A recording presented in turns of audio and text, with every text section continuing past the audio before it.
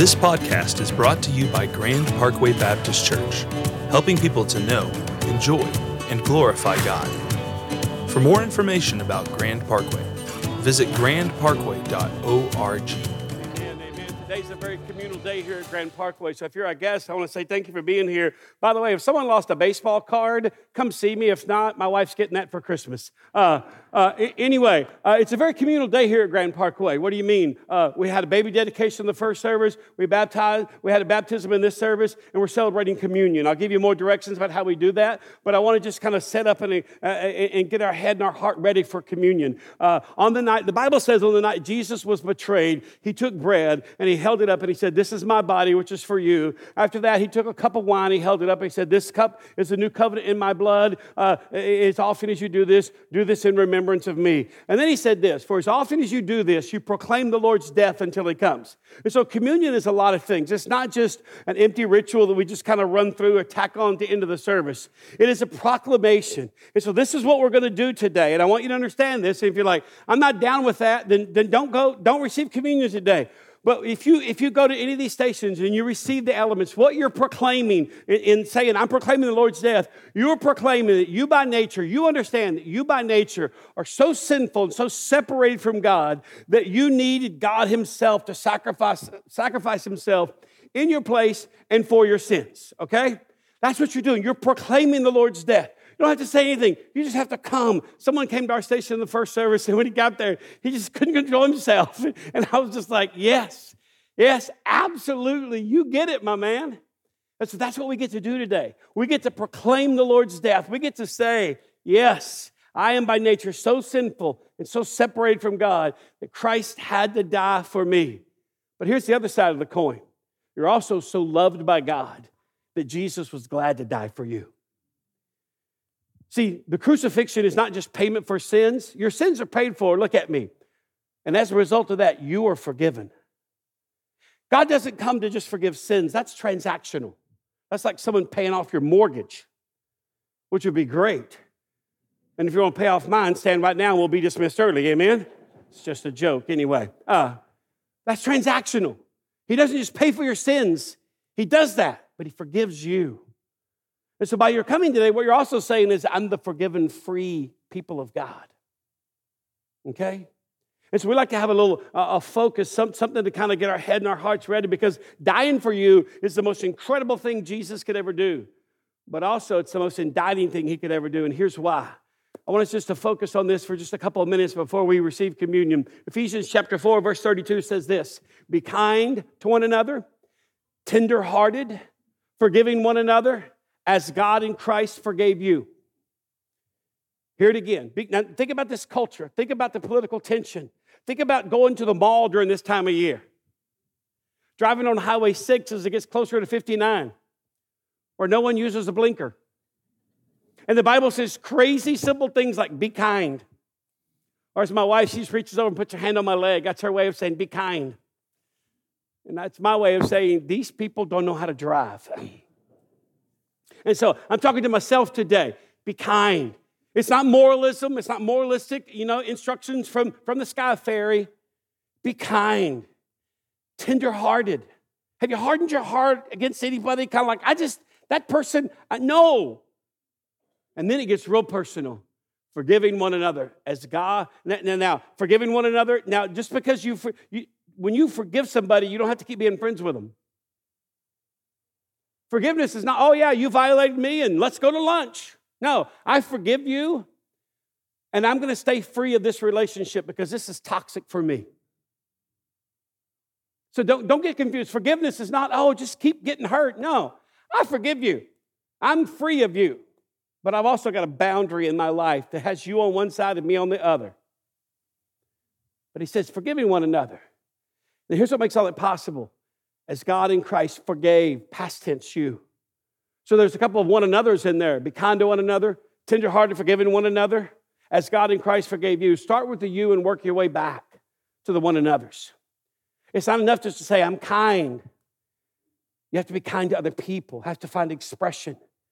And because of the cross, you and I, as we head into Advent, starting next Sunday, the 4 Sundays leading up to Christmas, I just want us as a church just to say, hey, we're going to be kind. We're going to be tenderhearted. We're going to be forgiving people. And that's not about us and our morals. It's about God and His glory. It's about what Jesus did on the cross. This is what makes this possible. And so as we prepare our hearts to come and receive communion, let's just think about these three things: kind, tenderhearted, and forgiving. Let me voice prayer. I'm going to voice a prayer, and then we'll Brett and John will maybe just play. We're not going to sing anything. We're just going to play just for about a minute so you can just kind of get your head and your heart synced up to what we're about to do, and then we'll receive communion together. Father, thank you that by forgiving us, it's a very loving, incredible thing for you to do, but it also indicts us. It also slays us. It robs us of every excuse we want to come up with for not doing what the gospel makes us capable of. Well, she's just we're not responsible for her behavior or the outcome. We're just responsible for obedience. And we understand the agony involved in forgiveness because Jesus, you said, if it be possible, let this cup pass from me. We understand that you understand what it's like to be betrayed because the Bible says on the night you were betrayed, you took bread. Somebody did you wrong and you still did right. And so people can do us wrong. People can betray us and we still have the capacity to do the right thing. This is only because of God. And so, Lord, we want to be Christ-like. So by being kind and tender-hearted and forgiving people, we're being Christ-like. And so, Holy Spirit, just brood over us now for just a moment before we come to the table and proclaim your death together. We ponder, and we think, and we prepare in Jesus' name.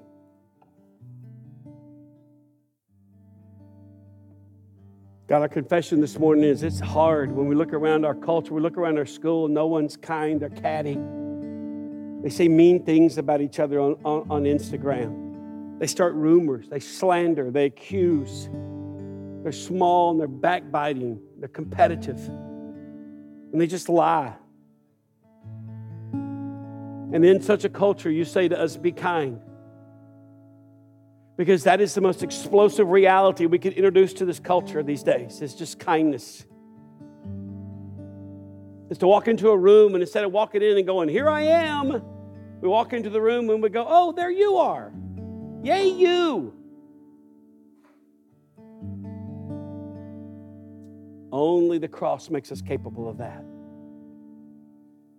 To be tenderhearted is not to be weak. It's to be Christ-like. It's to be a compassionate presence in a culture that lacks compassion. In a culture that likes to cancel people that disagrees with them or believes something that contrary to what they believe.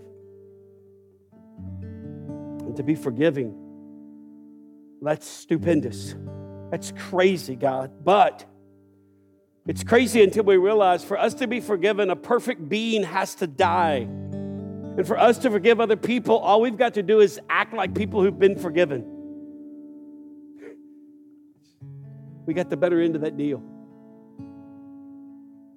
And so, Holy Spirit, lead us into this time now and brood over us. Knock off anything unnecessary off of us. And remind us of the necessary. We pray in Jesus' name. And everyone said, amen. Just be still for a minute. We're fixing to be dismissed. Just ask yourself what you experienced today. And how do you take it with you? Because of the cross. Communion reminds us that God made the first move. The Bible says we love Him because He first loved us. He made the first move. And because He made the first move, the Bible also says in Philippians 1 that He began a good work in you will continue to the day of Christ Jesus. He made the first move. He's never going to stop moving in your life. You are the sustained people of God. So just take a few moments. If you're visiting today, we don't do communion. We do it about 4 times a year because it's the whole service. Our service started a little late. It's not an apology. It's just an acknowledgement. Are people like a meal? If you have any questions about anything you saw or heard today, some of our pastors will be available here at the front. We'd love to help you process and take your next step spiritually. If it's your first time, we'd love to just meet you. learn your name. But let's leave with this taste in our mouth. In the name of the Father and the Son and the Holy Spirit. Amen. Bless you.